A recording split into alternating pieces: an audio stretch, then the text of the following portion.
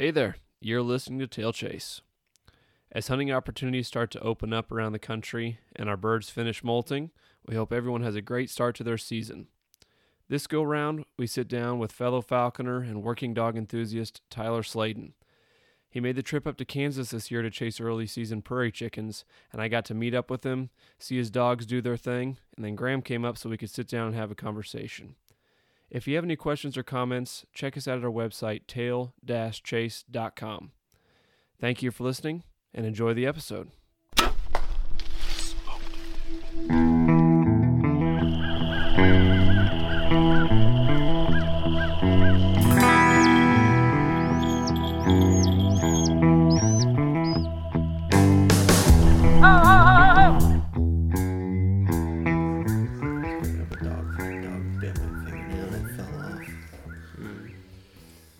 That doesn't sound like much fun. Dude, dog fights suck. Especially when you have 10 dogs. Gotta have the dog power, though. You just gotta walk out there like a ninja. You ever scruff 4 dogs with 2 hands? It's an achievement that you gotta unlock. You're just like... And then, like, the other dogs are, like, hanging off the dog's legs that you're scruffing. You're like, get out of here! Yeah. It's always over something stupid, too. Yeah. Yeah. I haven't luckily had to deal with that much. Even with having a Drahthaar, he's pretty mild-mannered, gets along with other dogs pretty well. Yeah, draughts are usually pretty good. Thank you for checking into Tail Chase. I'm Nick. And Graham. Tyler. And we are sitting down after an exhausting day of chasing prairie chickens around shortgrass prairies of Kansas. On like 3 hours of sleep. Yeah. What time did you get into town? 2:30 a.m.? Uh-huh. And then we woke up at 5:30. And I think I got situated in the parking lot and slept in the back of the truck a little before 1. Everyone was beat. Yeah. You literally have a tick hanging off your arm right there. Nice. Oh, I forgot. Thank you. I forgot what ticks were. Yeah. You don't have to deal with them in New Mexico at all? None. I'm going to put him on the microphone so we can hear him. Oh, that means all my dogs have ticks on them. Yeah, this time of year they seem to not be as bad. Are there a lot of ticks in New Mexico? None, man. No. Too dry. Yeah. There's nothing for them to live off of. We don't really have deer out in the middle of nothing. Yeah. I don't really run my dogs where there's mule deer. Yeah. Mm-hmm. Did you guys see any deer today? Yeah, we saw quite a few. Driving around, we didn't get any up, I don't think, when we were out. You could see a couple like moving like the next like section over like randomly, but we didn't jump any deer. Yeah, especially as they were coming back tonight, I saw a bunch out in the fields. No pheasants though. No pheasants, but we did find some chickens.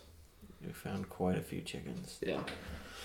They don't have prairie chickens in Kansas, though. Yeah, and the walk-in hunting sucks. Wouldn't recommend. You can just show up sight unseen and walk 5 sections of walk-in hunting and put up chickens in 3 with no help. Yeah. It's really hard.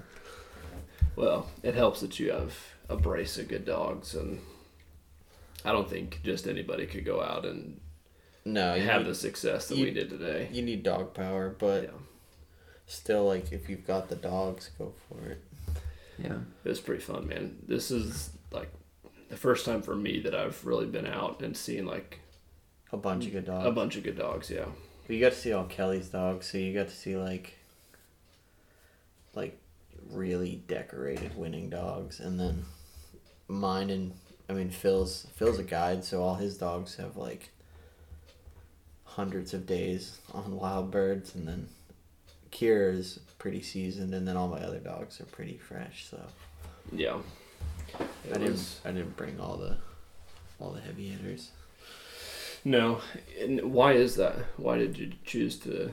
So I like early gun season to kind of connect the dots for the young dogs. My old dogs, they don't need that. They're fine. But young dogs, it definitely flips some switches. So they're like, oh, if I point this bird and I hold it and you flush it and you shoot it, I get to put it in my mouth. And then I get to run around with it. it's like a light switch goes off. It's pretty cool when it finally happens. But they got to do everything right, which takes a lot of messing it up first. Yeah. Yeah. Gamora, I mean, she ran up butterflies and dicky birds for like a solid year, and then one day she locked up on a scaly, smoked it, and then it was like, she's like, oh, this is what we're doing. And then she was a great dog after that, and I'm like, all right. So,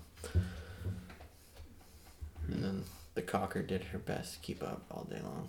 Oh, dude, that may have been the highlight of the whole day, was watching her run around. Every time I caught somebody looking at her, every single time they had a big smile on their face. Dude, she's just so much fun. I think everyone needs a cocker. Yeah. I'm convinced it was a blast having her out there, man. She's actually really good on rabbits too, and like flushing ducks. And Oh, really? and she naturally, 30 yards, she's like, oh, I need to turn around. And then she like, her ears flap her way over onto you, and then she runs another 30 yards, and she just does that all day long. Yeah. It's nice because like when you're running big running dogs, at a certain point you're like, oh great, all my dogs run big. And you look around, you're like, there's no dogs near me. I'm just like walking through this expanse. And so I was like, all right, I'm going to add a cocker. So now I have like a cocker to stare at and watch. Yeah, there you go. Like, and then I'm like, and then the Garmin goes off. I'm like, oh, cool. Kira's on point 400 yards away. Let's go, River. Like, we're going to go get him. Yeah. They complement each other really well. Yes, very much so. And one of the things that I've heard guys talk about with running a flushing dog with pointers is that you can, like, that they compete, and then you know, you have dogs that start breaking points and stuff when she comes up, but they work together really well. And now she does. It didn't Oh seem my to be a God. problem When today. she was a puppy, she learned really quick that she's like, that dog's got a bird. That's my bird. And she would run like Mach 40 and then like flush it like 80 yards out. And you're like, oh my God, this is not going to work. So I had to like really focus on her by herself for a long time. How did you remedy that? I just ran her by herself for a while, and then I sent her to a buddy of mine, and he ran her by herself for a long time, and then I just got her back. So now she's kind of ready to go. Hopefully, she'll get a bunch more field time this year. That She really just needed a good sit, so like a sit and a stop to flush. So when birds are flushing, she's like, okay, I just sit here and wait, and then when she hears gunshots, she's like, okay, now I go get the bird. yeah. We should talk about the hunt a little bit today, especially that This first morning, rise. this morning was. We were all so tired. I mean, Kelly's dog found chickens at like 500 yards, and we're like, oh yeah, reason's on point, and we're like, no one even like was excited. And we're just like, yeah. Yeah, but I was thinking about that a little bit. Part of the reason for that, I think, is because we had already had like 3 like points that weren't productive, and so I think confidence in the dogs was not real high at that moment. Of is there going to be Looking something back on the other on it end? after like a quick nap at lunch, I was like, why the hell didn't I just run to that dog? Like the dog's a broke field champion. Like the dog's not gonna lie to me. Yeah. And then getting up there and watching the chickens get up like 40 yards off her nose, which was kind of depressing because they're like, oh, we can't shoot at them. But she stood broke through the whole flush, and I was like, man, I just wanted to watch that again. I wish I got it on video. That was really cool. It was awesome, and I was like 30 yards or so behind you guys, and so I just had you silhouetted on the. Did you end up getting a picture of it? I need to look at my camera. I was snapping pictures. I don't know if I got it or not. Dude, that's like to see a broke dog stand through flush on a flock of 30 plus chickens. That's like kind of peak. Remind me before we're done with all this to go back through those with you, and we'll take a look and see. Yeah, that's fine. Yeah, that was pretty awesome. We weren't able to get a shot off on any of those, but we did pick up a single not too long Kira. after that. So real quick, what all were you running at this point? You had Kira out, which is a setter, and what else? We had Kira, my English setter. Kelly had Reason, her Irish setter, and then she had Shandy, her Vizsla, and then Phil had Blue, his GSP, and then I had my English Cocker. Okay. Kind of putting around. So there was a very diverse convergence of bird dogs actually this morning. There was like 5 breeds running. Yeah. I got a really cool picture from later in the day as we were coming back of like 3 dogs on, like, one dog pointing and then 2 others backing, and you and Phil making in, like, behind the dogs. Dude, I love when they all back. Yeah. And they did a fair bit today. It was a struggle at times, but A lot of it is some dogs just won't back dogs. They just don't know. Like, Kira can be kind of a brat about it. Like, if a dog's got unproductive points, she's like, I'm not backing that dog anymore. yeah. I mean, she'll stop if I tell her, but she can be a brat about it. But, like when I run her with, like, my dogs, like, she knows, like, which ones are my dog. Like, she's not going to back Naya or, what's it called? That, Parker, but she'll back Trigger and, Gamora all day long. She knows. She trusts them. But isn't it funny how they figure that stuff out, and they just... She can be a brat too. Like, sometimes if she sees some dogs go on point and, like, she's far enough away, she'll hightail it the other direction. She's like, well, that dog's got birds over there. I'm gonna go find my own birds. So I like that dog a lot. She's got such an interesting look to her facial expression. dude, she's like a human, man. She's like a caricature of a dog that just got stuck as a human or something. She's funny. Yes, she is. So we got that first group of birds up, and there was probably, 30 chickens in that group? At least 30 or more. Yeah. And then, I don't know, another mile and a half or so walking. There was like another 20 chickens, and then Kira stuck a single, which she stuck it. I was pretty proud of her. It was pretty awesome. She'd never seen a chicken in her life, so... We were coming up. Stoked when she finds new birds. Yeah, for sure, man. Coming up out of the bottom there, and she was right on the hillside, and we kind of walked our way up there. And the bird got right up at Phil's feet, and then flew behind him, and I it was like the most depressing scene I saw in like ultra slow motion. I'm watching this chicken rise off my favorite dog, and then fly around Phil, and I'm like, I can't shoot it. So then I yelled, "Shoot at him!" and he got it. So. Yeah. And then River with the retrieve. So Perfect. Yeah, River knows. As soon as River hears the gun go, she's like, I'm gonna get it. And she has a very cool move of keeping the bird from other dogs. So she just like spins in circles with it and just runs through dogs' legs, and she just plays Frogger with a bird in her mouth. So it's like a little 20-pound dog running around with a basketball in her mouth. She's pretty funny about it. Yeah. She's something else, man. And that you walked like basically right past that chicken, because wasn't it? Yeah, I walked right where it was. Yeah. And then we came back and it was there. Yeah, and then we walked a little further in, and another 25 chickens or so got up off the top of the hill. I don't know 150 yards from us or so. They're kind of like the ultimate like blue balls of bird hunting sometimes. Like, you're like, cool, we found them, and they're all gone. Like, they just flew to the next county. Yeah. Yay. That's kind of why I really like quail hunting, because like you get into a 40 bird covey of scalies and they just go everywhere, and then you just pick up singles and doubles for like 2 hours. Yeah. And that it's like finding the birds is just the beginning with quail versus chickens, where you find the birds and you're like, and it's over, and you're like, oh, darn. But it's all enjoyable. Yeah. So were these the ones that you got both birds of the year? Yeah, they were both young birds. Yeah. They didn't even have tails fully pinned. Really? Yeah, both young hens. Huh. Yeah, and the second bird, so we put on, I don't know less than 2 miles to get the first one. And then It was crazy. None of us had hunted that. No one sent us pins of that. We're just like, everyone's like, just go near this town. And we're like, all right, here's 20 walk-in hunting access areas in that town. And we just picked the right one. We ended up leaving because there was 2 other hunters there. But whatever, we pulled a bird out of it, and we saw 3 coveys.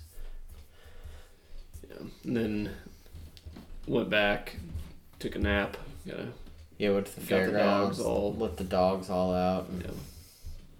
cleaned the truck out, and took a nap, and tried to eat lunch.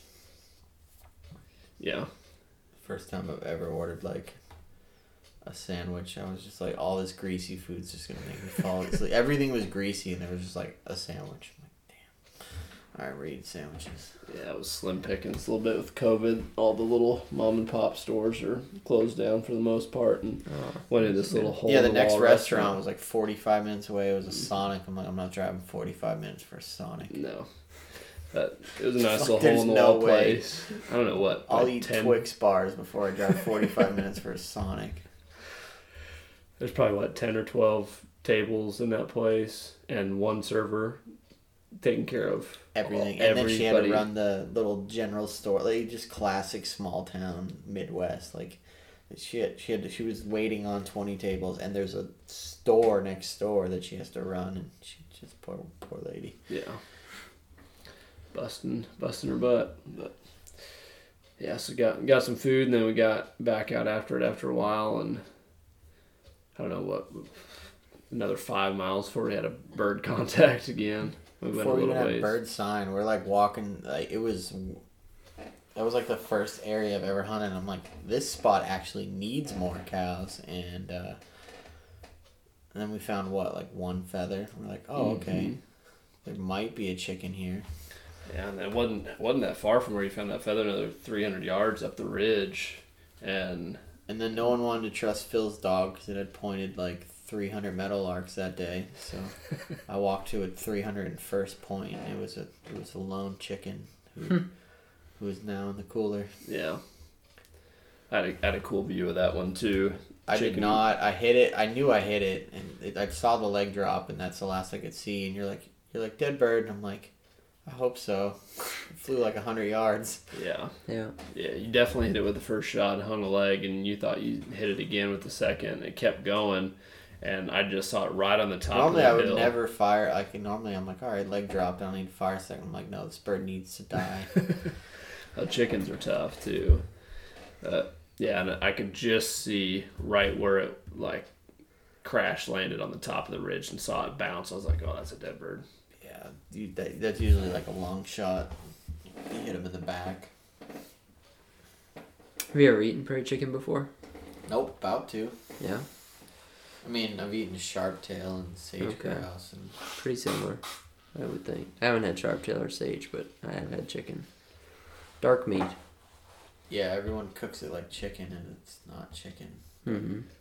I had a friend up in Montana. He showed me how to cook sharp tail, and it's like honestly my favorite bird to eat, other than sandtail. Interesting. So what did he do with it? Just seared both sides real quick, cooked it Yeah. in butter, and it's delicious. It cooks like a steak. Yeah. It's definitely not chicken. Mm-hmm. Yeah. Interesting. So how did you get started into falconry?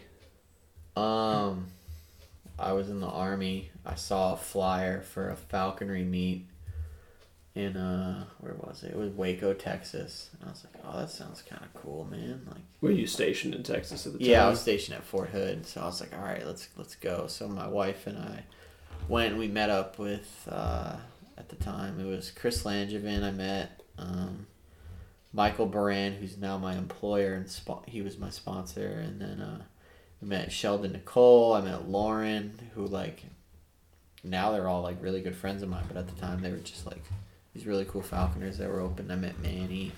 I went out with a bunch of Harris Hawks, and I had known the area, so I showed them where there was jackrabbits in Waco, and I put those guys on jackrabbits, and then we put them on squirrels.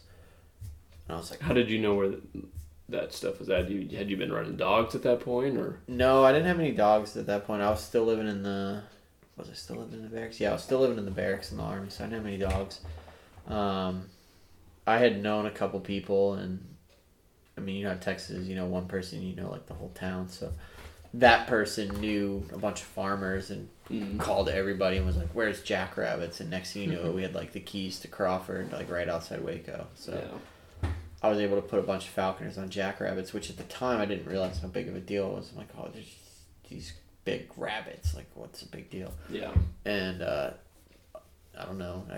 Everyone was pretty pumped about it. So Michael actually offered me a job that night. So he's like, when you get out of the Army, I'll give you a job. And then so when I got out of the Army, I started working for him, and that's when I got my permit. So I had moved up to work for him once I got out. Gotcha. Which was like a couple years later. Gotcha. Now, were you aware of falconry before that, or? I had seen like one thing on PBS where like, I mean, obviously everyone's read My Side of the Mountain, like My Side of the Mountain, and they're like, oh yeah, I wanna do that, and I mean, My Side of the Mountain was cool, but seeing it in person, I was like, okay, that's actually really cool. I had seen another thing on PBS one time where it was just like a falcon lure flying in a field, and I'm like, I had no idea what it was doing. I didn't even know they were hunting. I thought it was like a messenger falcon or something crazy. Yeah. I mean, everyone does, so. Yeah, I get that question fairly often. Like, could you send messages with it? Or? Well, yeah, because you see like Mulan, where it's like this like lookout goshawk falcon thing. Yeah, with a red tail screen. Yeah. Yeah. Or like Game of Thrones, where these like carrier Harris hawks. Yeah. Yeah. Even Witcher, they have like a snowy owl with like that wears a hood. That's funny. I haven't played that game, but Yeah, there's like this. It actually becomes like a pivotal part of the story, but there's like this snowy owl that's just wearing a giant hood. Like it's just got this massive hood on this owl. Just looks like it's wearing a leather helmet. that's awesome. So when did bird dogs come into the picture for you then? Bird dogs. I mean, I've always liked bird dogs, but where they became. I mean, obviously when I got into falconry, I was into like jackrabbits and squirrel dogs, and I even ran squirrel dogs for a while. Deckers. My roommates had Deckers, but I had Dachshunds. Yeah, okay. And I liked digging with Dachshunds. I liked running. I mean, Dachshunds did a lot more for me. And then, what's it called? I had met McDermott, and he had a Wiesla Ruger, and he helped me put my Harris Hawk on a bunch of quail.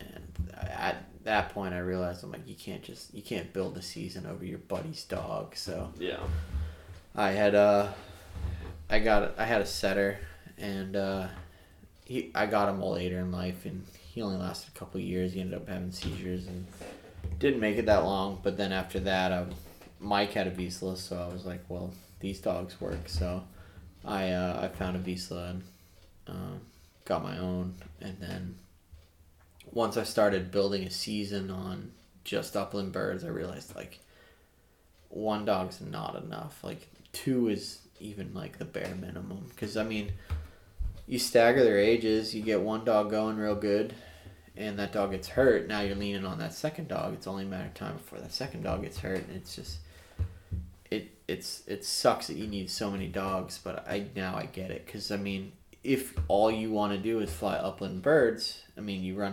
lose dog power, you're done. Yeah. It's over. Your season's done. So, and I had seen so many freak accidents. So, buddy of mine gave me another setter. So then we're at 2 bird dogs, and then I realized how long it takes to train a bird dog. So I'm like, I need to add a couple more because I don't want to train them. And then that was like kind of a huge mistake, because I realized you can't train 3 at a time, and now they're all caught up. So now I've got like 8. So you don't need that many, but I really enjoy them, and it's nice gun hunting over them, especially in the early season, and it's kind of relaxing to end my day on, like, the days that I can hunt. I always fly my birds over them at the end of the day, but if I have a full day, I can just go gun hunt all day and then fly my goss at the end of the day. So yeah, bird dogs, it was kind of like getting one was like a gateway drug, and then next thing you know, it had 8. I'm like, Jesus, I got a few dogs now. Yeah. A lot of dog power, man, but it's, as I found out with kind of dabbling in the bird dog world, like, it's a necessity. If you actually want to make a go at hunting, like, just having one dog is not enough. No. You cannot cover much ground with one dog. Anytime I see someone with one dog, I'm sure the dog can hunt every day for like an hour or two, but if you're going hard, like 3-4 hours a day, I don't care who you are. No dog's gonna last doing that 3, 4, 5 years. None. Yeah. Well, and I mean, think about how much cover we had to, or how much ground we had to cover today just to get into birds. And today was a pretty darn good day. So how many days are you going between bird contacts if you can only hunt for 1 or 2 hours with one dog? Yeah, or like how many birds is one dog missing? I think 3 is kind of the magic number because you can cycle them out. But I like to run a brace of 3, so having 6, I can kind of switch every other day. Yeah. Giving them time, like I realize that giving them time off, they're gonna last a lot longer. I'd like to have dogs that are still hunting at 10, not half dead at 6 or 7. Right. So, but yeah, I mean, you saw today. I mean, dogs get hot. You need to swap them out, and 2 dogs blew pads today. Like that's it. Boom, Yeah. done.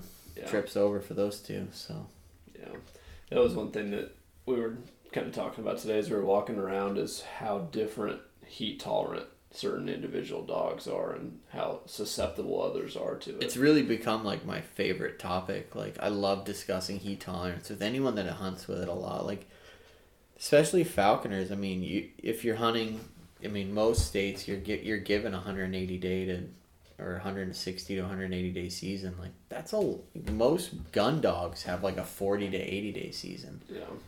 See, to ask a dog for a 180 day season, that's insane.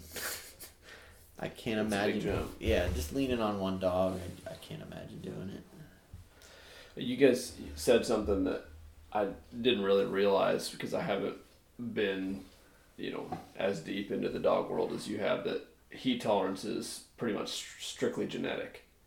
Yeah, I learned that. I mean, it's definitely one of my favorite talk. I mean, I've seen siblings, man, like a full litter of siblings, and like one dog just like genetically figured out or just smart enough to pace itself to know what pace it can run at what temperatures, and you can't teach that. It's just experience, and then some of it's just genetic. Like you saw 2 red setters run today, and they were siblings, and one was just cooked, and the other one was just moving all over God's creation at a steady speed. That Reason dog is incredible. She was covering a lot of ground too. I know you're talking up her Vizsla, but that setter was covering a lot of ground too. Yeah, that Vizsla was blowing me away. Like, I'm used to Vizslas at like 300 yards, and that Vizsla was like 400 or 500 yards every time. I'm like, is that the Vizsla or a setter way out? I'm like, damn. Yeah, that was cool. I've definitely never seen trial dogs run. And that's a whole different ball game. Kelly runs those dogs off horse. Those dogs are conditioned to know the game. So like those are like, that's the major leagues of dogs. Yeah. I mean, sure you could get like English pointers that would run bigger than that, but then you gotta live with English pointers. Awful quiet over there, Graham. Huh? I'm just listening and learning. You gonna come out in the morning? No, man, I gotta work tomorrow night. Oh, damn. Yeah. I gotta leave by 9, so you should come out and be done by then. Yeah, you can be done by 9. Huh? I gotta go home. I gotta take care of the birds. I gotta feed dogs. Excuses. Whatever. You drove 11 hours, slept 2 hours, and then hunted 9 hours. You could do it. Yeah, but the thing is, I'm taking, like, people will fucking die if I fuck up. Like, if it was like, starve myself of sleep to go hunting, okay, sure. Starve myself of sleep to go take care of people. I didn't know what you did. No, I'm not doing that. Yeah. Yeah, I work on a cardiac floor as a nurse. Oh, okay. Yeah. So I can't be...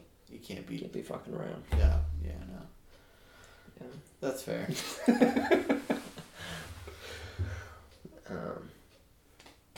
But yeah, I mean, it sounds fun. I would love to go, but not this time. Yeah. It was an enjoyable time for sure. You've got dogs, right, Graham? Huh? You don't got No any dogs. Keep trying to talk him into getting one. He's waiting until he's in the right situation too, which is a Not smart Kansas move. City. No. Yeah. When you're ready, let me know. I'll get you a dog. I may be calling you quicker than I thought. I told you my wife called me tonight and told me, oh yeah, hey, he's limping on that knee that we just paid a bunch of money to fix. Oh, What no. happened? I don't know. How old is he? 4. Blew his CCL. Yeah, that's He's a heavy. basket case. He's got bad hips and yeah. He's been a pain, but that's what you get for getting free dogs, right? Free dogs can go a million ways, man. I've had my best dog I've ever owned was free, but then Yeah. I've also had like free dogs that within a month I'm like, get this dog out of this house. I'll be curious to see how this new setter that you got. The little puppy. Well, definitely curious about that, but the other one that's afraid of fences. I don't know what the hell happened to that dog, man.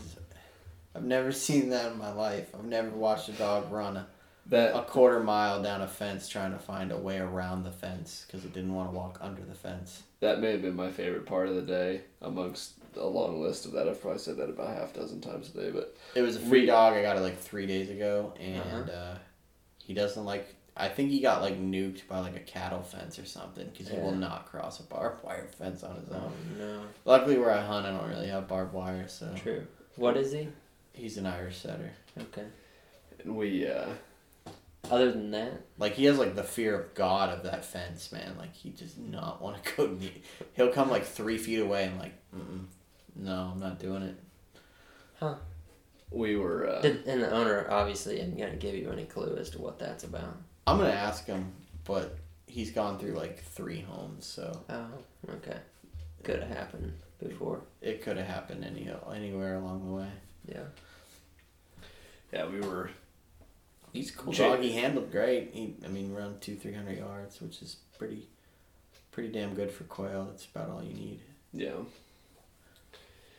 yeah, we were going to pick up the chicken that you shot, and Phil was like, damn, he's working that ridge pretty good, and I was like, no, he just doesn't want to cross the fence. He's like, oh, I totally forgot. I thought he's over there at 200 yards just working that fence. I back totally and forth." forgot about him. I came back and I just saw him running back and forth and back and forth, and I'm like, oh damn, Parker, come on, bud. Like he got in on none of the bird because he didn't want to cross the fence. I just forgot about him. Yeah.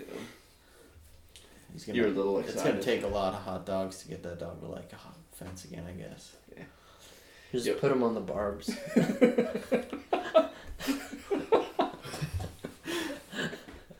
I don't know. Like, I don't even know where to start. It's like the weirdest issue I've ever heard of in a dog. Yeah, I've never heard of him. But I'll bet that's what it is. He either got clotheslined by one or got fried by one. Gotta be. Or tried to jump one and just like hung by like his nuts or something. Yeah. Like, just got stuck. Mm-hmm. It has to be like a cattle fence got him because those things hurt. Yeah, I've been hit with them before. It's not fun. So we normally use solar chargers to deter pigeons with jolt track on people's roofs. Well, Mm-hmm. I was trying to save some money, so I used the cattle fence one. So mind you, it's like a couple 100 volts for a pigeon. Well, the cow fence ones are like 12,000 volts. Well, one of my customers decided to put his hands on it after I installed it, and he called me the next day. He's like, I put my hand on it at like 3 a.m. because I wanted to go outside to hear what the noise was. And he's like, I've never woken up like that in my life. I'm like, dude, that's to stop a bull. Yeah. And then he sent me a video.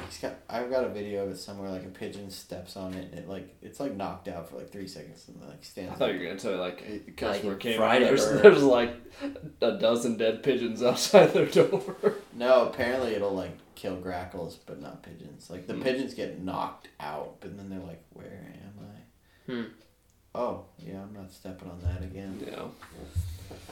It's an interesting gig that you do, getting to use, different working dogs, and you do some like abatement type stuff too, don't you? I really try to stay away from abatement, man. Like, I thought like abatement was like the ultimate dream job, and I've done a season of ag, and I've done industrial abatement. I've done warehouse abatement, and it's really not that, like, it's cool, and if you're into that, like, great, but, like, having a whole team of birds for work just really makes you not like birds, or at least for me.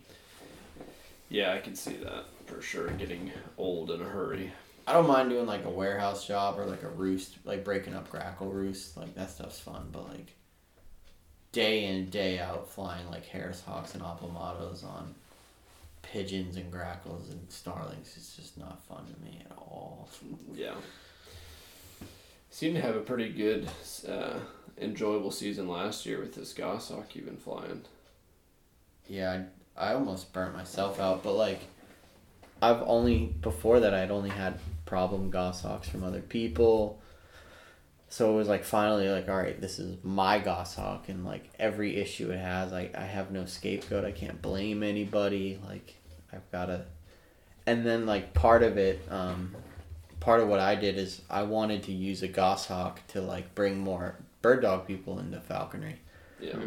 I think, like, I mean, when you think of, like, all the potential people you can bring into falconry, like, if you had to pick a singular group, like, bird dog people are perfect. They've already got the dogs. They already hunt a lot. And, I mean, if we're being honest, I think, like, a truly broke, like, great hunting dog, it takes a lot more work than most birds. I agree with you there. It's a lot of work and a lot of discipline. And so, like, I think bird dog people are great recruitment. So what I did is I wanted a goshawk that would fly over anybody's dog. So, like, I borrowed some of my buddy's dogs while raising them. Like, I raised him around, like, 33 dogs and gave him, like, full immersion, like, all these different crazy-looking dogs that I don't own. And, like, I hacked him at a buddy's house that had a ton of dogs. And I hunted with a ton of gun hunting buddies that aren't falconers, that probably never will be falconers. But I hunted over a ton of different dogs this year with him. And, like, I wanted a goshawk that had no fear of dogs no matter what. And that's what we did. Like, I achieved, that was my main goal, and we did that. So I think it's cool. Like, I love being able to invite gun hunting people out, and I'm like, bring your dog. If it handles good and I trust it, we can fly my bird over it. And they just love it. Every time, man. It's recruited a couple falconers already in, like, a season. That's awesome. So, like, and you had quite a season last year. Yeah, we caught a lot of birds. Yeah. Did you fly him, like, only in New Mexico, or did you travel with him too? New Mexico, Arizona, Utah, Nevada, California, Idaho, Montana. Yeah, and Texas. Yeah, we went everywhere. That's awesome, man. The THA meet was probably his best trip. Like, in the morning, he caught 2 quail, a bunny, and 2 ducks. And I was like, nice. I was like, that's a goshawk. Yeah. Yeah. That's awesome. That is awesome. I've seen a few goshawks fly. I got to see Mike's fly last year. That bird's a rock star, dude. That I really like that bird. Yeah. Yeah, she bit off a little more than she could chew on that hunt. She tried to take out a tom turkey and didn't go her way, but it was still pretty fun. She caught like 3 rabbits that day or something. There wasn't any hens around for her to... No, it was just the a lone tom off of the point off of Triggers. One of Trigger's pups? Yeah. That's funny. What's funny is the tom, where it flushed from, there's a covey of quail right next to it. And so I think that Vizsla was pointing the quail, and it just so happened that the tom flushed first. And then the goshawk thought, oh, that's what we're after, and chased it down. That can be scary. Like, I had one of my Harris hawks one time chase a turkey through the woods, and, like, at the time I didn't have telemetry, so I'm like, oh God, man, like, I could, like, that turkey could kill my bird. Yeah. Not really something I want to catch. People get so excited to catch them. I'm like, I don't think you realize how tough a turkey is. Yeah. Like, yeah, if you're right there, like 20 feet away, no big deal. But when they catch it like a quarter mile away, it's probably not going to be that fun. No, definitely not. Especially if the turkey gets on top of them or something, and they're whipping the crap out of them. My last goshawk, he caught a wild rooster, and I got there and they were like facing each other, like they just had like a Mexican standoff, like. Yeah. And I had never heard like this would happen. After talking to a few people, I guess it's pretty common, but like this rooster was ready to throw down. And I'm like, oh my God, these things are kind of badass. Yeah. Yeah. He, my current Goss, I brought him up to Montana, and I just wanted to catch Huns. That's what I wanted to do. And we ended up catching some Huns, but we were chasing Huns the first day, and a rooster got up, and it like wasn't even on my agenda. Like, I'm like, I don't really want to hunt pheasants yet. I've never bagged him on a pheasant, and rooster got up, and he went after it, and he smoked it, and I was like, oh, that's cool. Like, right on. He totally smoked a rooster, and then we ended up catching Huns like the next couple days, so it was a pretty fun trip. But hunting a goshawk in Montana, I learned that wind is awful. Where I live, it's like 20-mile-an-hour winds is like a bad day, but like that was like a good day in Montana. There was like one day where it was like 60-mile-an-hour winds. I'm like, yeah, this is not fun. Yeah. What were the Hun flights like? Huns are cool because after flying so many quail, Huns were like super quail. They were like, I mean, they're obviously near like farms and ag, but the cool thing about Huns is they would go up. Like they weren't afraid to go up, and they'd stay as a covey. So there'd be like 20 Huns like climbing through the air with a goshawk underneath them. Like, interesting. See, when you bust them under a falcon, they split. Like. Dude, they stayed now together. they generally go the same direction. That's what I had heard, so that's But what I was expecting, just Huns to go everywhere. Yeah. And I got a couple coveys of Huns up, and like they looked like flocks of starlings flying away, and I was like, whoa, that is really cool. Like I had no idea they would do that. And I mean, at this point, he was a pretty seasoned quail bird, so he knew really well if he can get under anything, he can kill it, and he would just get under him. So would he do one of those, or just... He didn't actually get to pull that my favorite maneuver off on Huns, but he got up underneath him and stayed underneath him long enough that Huns started dropping off, and then he just put in on him. Yeah. With quail, oh my God, if he gets under him, he's gonna. I've got videos of him. He'll get under him, and then the quail panic and they go up, and I'm like, every time I'm like, why? Like, where in your head did you think that was a good idea? Yeah. You're not gonna out climb a goss. Mm-hmm. Yeah, they probably haven't encountered very many in their lifetime though. We've got a ton of Cooper's hawks, but I'm sure Cooper's hawks don't get underneath quail. They're running around. They're running around catching them in bushes. Mm-hmm. So they definitely do the death chitter though when a goshawk gets close. Yeah, I've heard of that. It's a vocalization. Like when I have gun hunting buddies with me, they're like, "What is that vocalization?" I'm like, "That means they're about to die. Like they know they're about to die. They're very confident and their life is over." That's interesting. It's like the last 30 feet when the goshawk's just catching up, and they're just like beep beep beep beep beep beep beep beep beep, and you're like, "What is that?" Like I've never heard them do that before, but they know it's over. That's one of my favorite things about falconry is the predator-prey interactions that we're pretty much the only one who gets to see that are happening day in and day out in the wild. I've got like some serious respect for scalies after hawking them that hard. I've seen scalies just put the moves on goshawks, and I love it. I have a video of one where like the scalie's just running like 20 feet in front of me, and it's just juking this goss. This goss is just trying to pummel it on the ground, and the scalie's stopping and then flying like 5 feet and then running back and then just juking and jiving. It goes on for like 45 seconds. The scaly just juking a goshawk out, and then eventually the goshawk got hot and the scaly just took off. It was like most gangster scaled quail of all time. Yeah. I left him alone after that. I'm like, that scaly earned life. He earned it. That one earned life. Yeah. What did you say about your selective quail breeding project that you have going on? Oh yeah, I'm selectively breeding wild quail that don't fly in holes. You gotta leave the ones that don't fly in holes alone so that they all don't fly in holes. There you go. Yeah, I was thinking, you were talking about the roosters having a standoff. Male Huns will do it too with a falcon, actually, surprisingly. If you knock them down, well, actually, so... Do they just like fluff up and like, I'm a And you know that raspy sound they make? Yeah. When they flush, they do that. they'll vocalize, they'll fan their tail, and they'll kind of like, yeah. I'm trying to picture a Hun looking tough. I know. At least like a rooster's got like spurs and they're pretty big. So, yeah. But like a Hun is like a clementine, or not a clementine, but like a grapefruit, like an angry grapefruit. Yeah. So they'll do that. They'll vocalize, and they won't like try to fight, but they'll stand up until the bird comes in on them. I've seen Gambel's quail do it too. Okay. A good male Gambel's quail will like totally try to step to a goshawk. No kidding. It does not work, but like, if there's young or a hen around, they'll sacrifice themselves. Do you see? So with quail biology, do they pair off in the spring? Which species? Scales.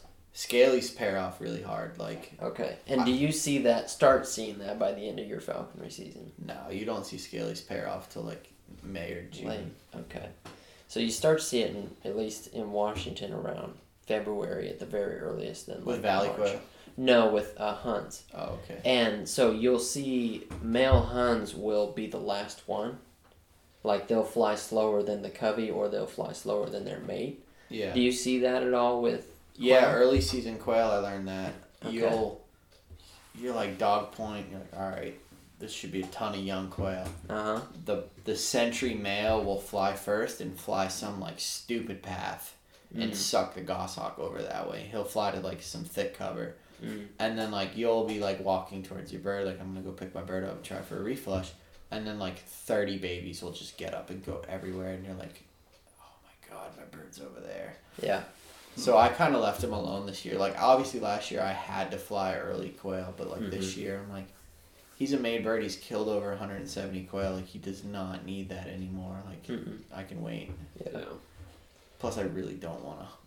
This is a great time of year to gun hunt and just kind of relax and kind of not take it easy, but I'd rather hunt once it's cold. Goshawks are a lot more fun when it's cold. It'd have been a very different trip having to pack a goshawk around out here. It would have been a nightmare, dude. Yeah. Like we would have to leave it somewhere, come back and get it before we hunt. Like you can't just leave it in the giant hood; it's way too hot. Like even the back of the truck, it's 90 while we're hunting. Like, it's just. I mean, the fans are fine, the dogs are fine. You can throw ice in them with them, but like a goshawk, if a goshawk decides to start doing cartwheels in the box, it's over. Done. So Definitely don't want that. I went through it last year, like trying to go to Montana in the early season, and then like I was working ag last early season with a goshawk, which is the worst idea ever. I will never. I obviously don't want to fly ag, but I do not recommend taking a goshawk on an abatement job. It was just awful. Why is that? It was hot, man, and where I was doing abatement, you're flying sun up to sundown, so there's just, and then so I'm like, yeah, I could go hunt on my lunch break, but it's like 90 degrees. I'm not gonna go fly my goshawk on a 90-degree lunch break, and then if he flies off, no, it wasn't worth it. Yeah. Luckily, I had 2 days off a week, so I was in California, so I would drive all the way to Reno from California, and it was like 3.5 hours on my days off, and I was able to hunt them a couple days a week. Like seriously, I could chase chukar and quail over in Reno. Did you catch any chukar last year with your He grouse? dropped one. It's a sore subject. Yeah. Mike caught 2, so he reminds me. Yeah. So a number of these things you're talking about that you did and didn't like or would or wouldn't do in the future, and a lot of this seems to be related to, at least in my mind, having an imprint exhibitor in its first year. So my question to you is, are you thinking about your next exhibitor, and what are your thoughts on it? Would you do another imprint? Would you do I wouldn't fly anything else. Nothing else? I wouldn't fly anything else. I've flown a chamber bird, and I like Mike's chamber bird, but even to me, like the chamber birds I've seen, even the really good ones, they're just missing that 7th gear that an imprint has. Interesting. And then I've never a lot of chamber birds really that I've seen just really don't like to do multiples.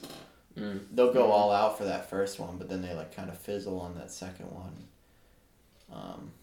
I mean, my imprint, he'll catch 10, he doesn't care. Yeah. You give him 3 M&M sized tidbits, and he's like, all right, where's the next one? Mm-hmm. Sometimes you just give him the lure and pick him up. You don't even have to give him a trade-off. He's just like, all right, where's the next one? Yeah. The thing I did notice, in order to have him fly quail well, I had to sacrifice his duck hawking ability. In order to fly ducks, he has to tolerate a lot. He had to be at a low weight and be in the city where I live. And to fly quail, those weights wouldn't work. He ran out of gas, and the quail were just the most demanding thing. I mean, scaled quail will fly a quarter mile consistently on an initial flush. So if he didn't have the gas to make it to the point, to either catch it on the initial or stick it long enough to get you that reflush on a tired bird, it just wouldn't work. So what would happen was when I had him at duck hunting weights, he'd chase quail like really hard, like come inside out, but he just didn't have the energy he needed to seal the deal. Yeah. So that's what I'm curious for this season, if I can duck hawk and have a solid quail bird. Mm-hmm. So is it he just doesn't have the drive on? You have to kind of squeeze him a little bit to get him the drive on ducks.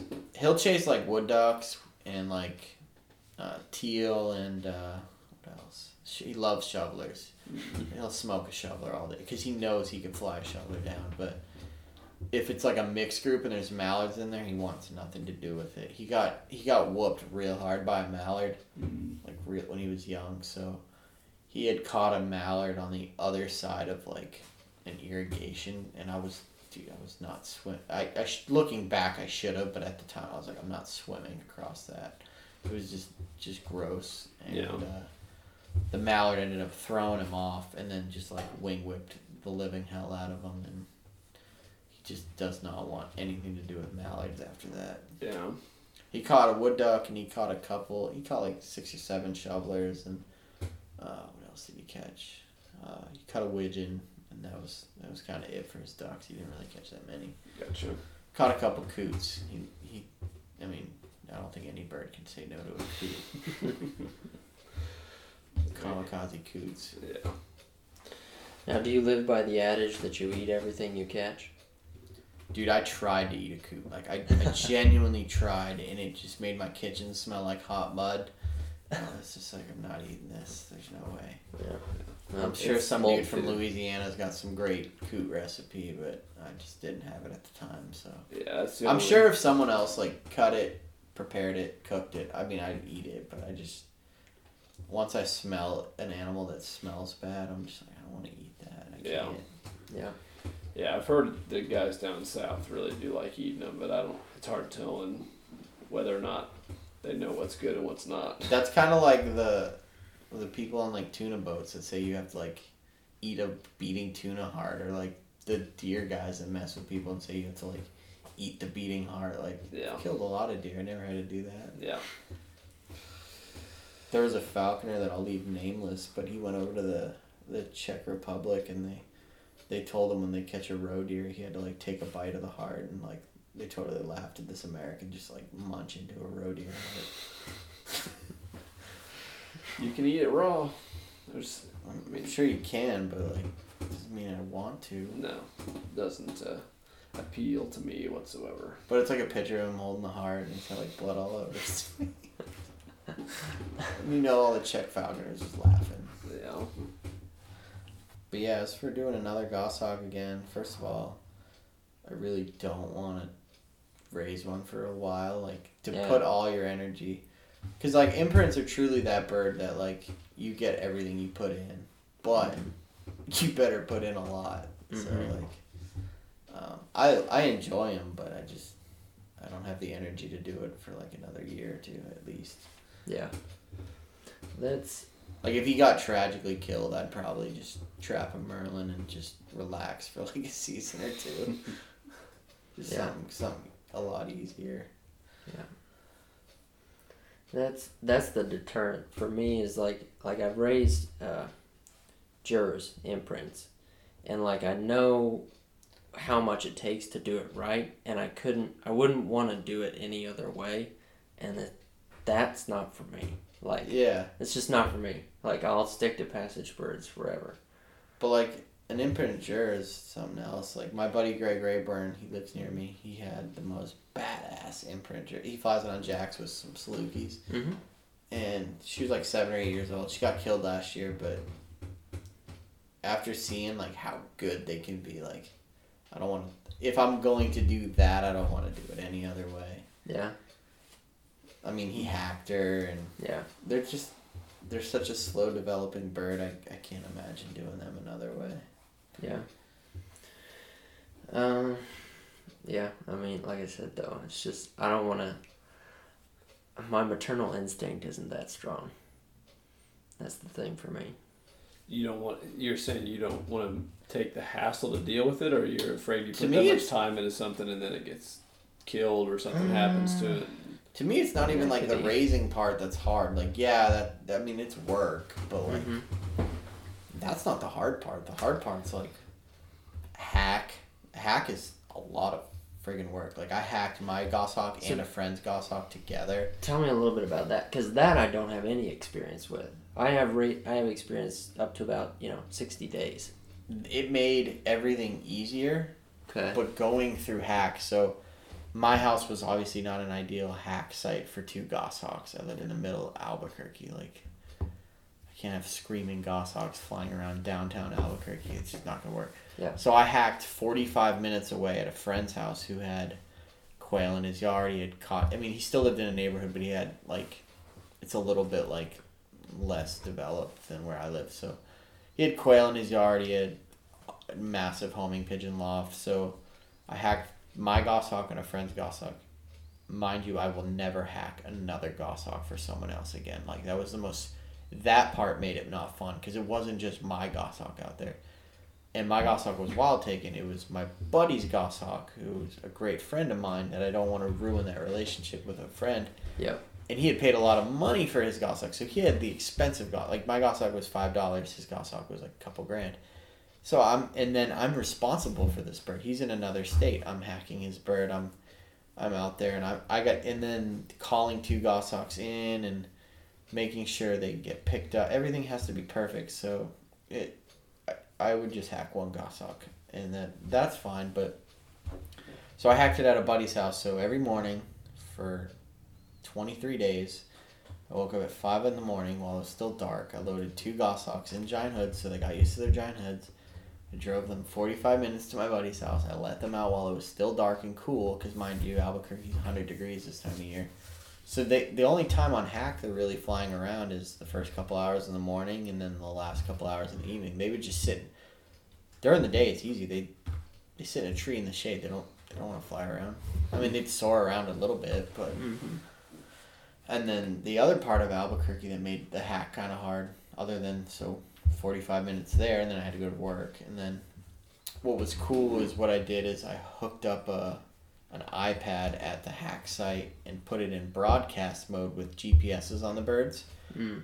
So I could log in from my phone while I was at work, and I could check on where the birds were. And that made hack really simple. Like, I could zoom in and be like, oh, the bird's in the neighbor's yard. I'm going to swing by there real quick. And my job's pretty flexible, so I could swing by and, like, go pick the bird up and bring it over to the site it was supposed to be. And then after the first week, after the first week's not that bad because they fly around, they can get away from stuff. So, but, like, that first week was awful. Like, I recommend, if you're going to do it, like, you just need to spend that first week with them because, like, they would go to the neighbors and then, like, they'd like ride the ceiling fan around their porch and like they're just really dumb, and they'd like sit on the automatic gate at like another neighbor's house, and then like cars would come and go, and the goshawks just like riding this gate, just like really, really dumb stuff. And like, or they'd like hop in the neighbor's yard and they couldn't figure out how to get back over the fence, and like the last thing you want is them to get mauled by a dog. Right. And they're very loud on hack, and a lot of people were like, you made that bird a screaming monster and all this stuff, and my bird was stone silent at like 4 or 5 months old. Like, I mean, I had advice from people that had done it, so it was just funny to hear from other people like, oh, you made that bird a screaming monster. And like, now you can go to my house, you can't even tell I have goshawks. They're silent. So have you read Flying of Falcons? Yes. So that for me was like a light bulb to the whole screaming, mantling behavior thing as it being a developmental stage and or communication as opposed to just hunger. Like, it's not as simple as hunger or no, it's absolutely imprinting. not. Like, No.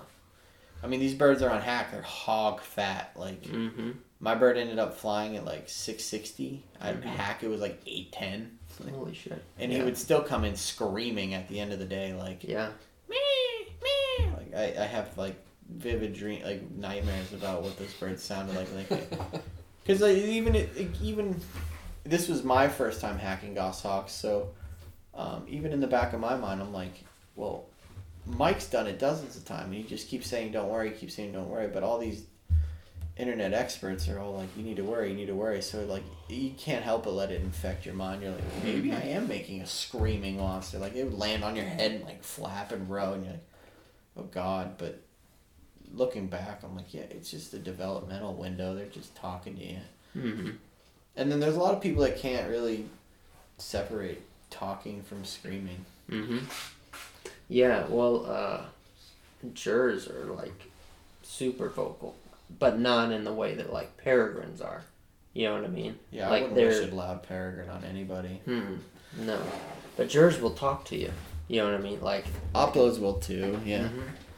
Goshawks talk. Like, if you watch any of my quail hawking videos, this was one of my favorite things about the product of my bird was he would see a dog go on point and he'd start talking. Like, he'd be like, beep. He'd just like make little like meeps and like weird R2D2 noises. Yeah, and you could hear him get like really excited, and he'd start shuffling on the glove, and sometimes he would just get so excited he couldn't help it, and he would try to land on the dog's head, and the dog's on point. Like, yeah. I couldn't get any of my dogs to accept that. They were like, hell no. So then the dog's like this, like trying to point the bird. There's a goshawk just gently sitting on his head, and there's quail going everywhere. And he eventually stopped that, but like, it was kind of funny for a little while. Like, my Vizsla's, Trigger, he's been around two other of my goshawks, so he's like, there's a goshawk on my head, like, this is not good, like, this is not going to end well. So these little baby birds landing on his head, like, right before a quail slip, and he's like, nope. I need to get out of this situation. So Yeah.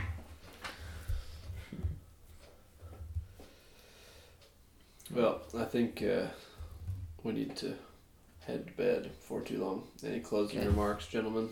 Nope. It was great talking with you guys. It was kind of more of ramblings, but I enjoyed it. Yeah. Yeah, it was a lot of fun. It's been a really fun day, man.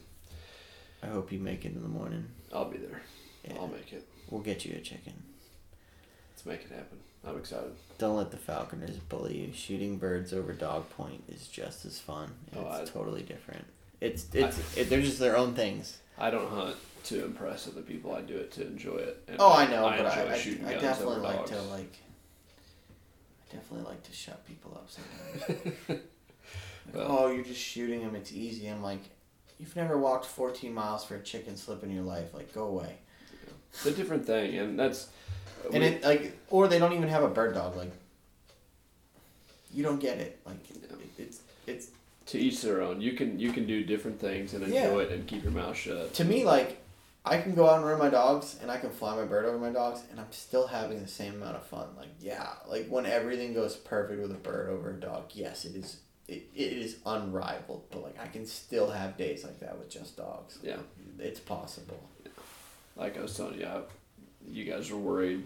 Like, is he having fun? Is he, whatever? Because I was taking pictures for a good part of it, and I was like, dude, this, like, I am in heaven. I'm getting to watch good dogs run, and we're actually getting into chickens, and like this is a new experience for me. I'm quite content. Yeah, I hope you guys can make it out to New Mexico and like see my dogs in their element on quail. Like, that'd be fun, man.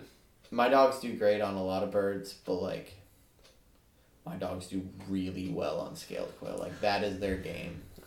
That I do really want to see that, because I'm guessing you were raised the same way, but like we were raised around bobwhites, which are like the gold, to most bird dog guys, they're not most bird dog guys, but to Eastern bird dog guys, Bob Whites are the gentleman Bob because they hold and blah, blah, blah, blah. And that's what makes me love Scalies, because everyone curses them, everyone hates them, and I'm like, yo, these can be really fun, man. They're like... See, and I'm actually watching a video that you posted of... It was like the most intense game of whack-a-mole I've ever seen.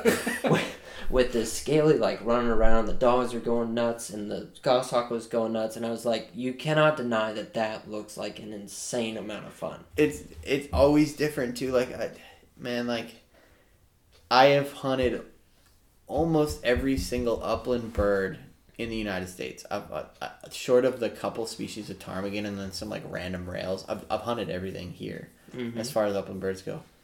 I dig Scalies, man. Like, they're fun. Like, they're always different. They never do the same things. And, like, I like watching a dog work a running covey. And then when you get two dogs that figure out how to work together and pin that covey and stop 40 quail from running. And then once the quail figure out that, like, oh man, the dog stopped us, like, they just go everywhere. And it's just chaos. That's awesome. And then, like... to a lot of falconers, they'll talk about quail hawking as like a singular thing. Like, quail hawking is quail hawking. There's 6 species of quail here. They're all different. And then, like, different terrains make them even more different. Like, I have some Gambel's quail that I wouldn't dare fly a bird on. But then I have some Gambel's quail that it's, like, top shelf, like falconry. Like, they're gonna fly. They don't have awful cover. They don't have much cactus to work with. But then I have, like, Gambel's in like riverbeds where it's like cat claw and desert scrub over your head, where it's like we're bringing shotguns and we're bringing a lot of them and we're bringing a lot of dogs, because like that's the only way those quail want to party. Yeah. So I don't know. I wish more people would try the other quail species like Montezuma. I could talk about Montezuma for hours, and most people don't even know what a Montezuma quail is. Yeah. Well, and that's the sad thing, is that guys that are serious about doing upland hunting in the U.S. are kind of a dying breed. Like, numbers are dropping, and that's fine. There's so much public land to hunt, and there's so many birds out there, and yeah, they took bird dogs to a place in Texas where they had radio collared coveys. They knew where every covey was. The best bird dogs in the country found 17% of the quail on that like piece of property over a 7-week period or a 7-day period. Wow. That's how much dogs miss. Like, they're dogs, man. They're not fucking robots. They're not heat-seeking missiles. Like, they still gotta find them. Yeah. So, and that's what makes it exciting. So you never really know exactly. They took like the best bird dogs of like all these different breeds. It's like a really cool study. It was like the TMU Quail Research Branch or whatever.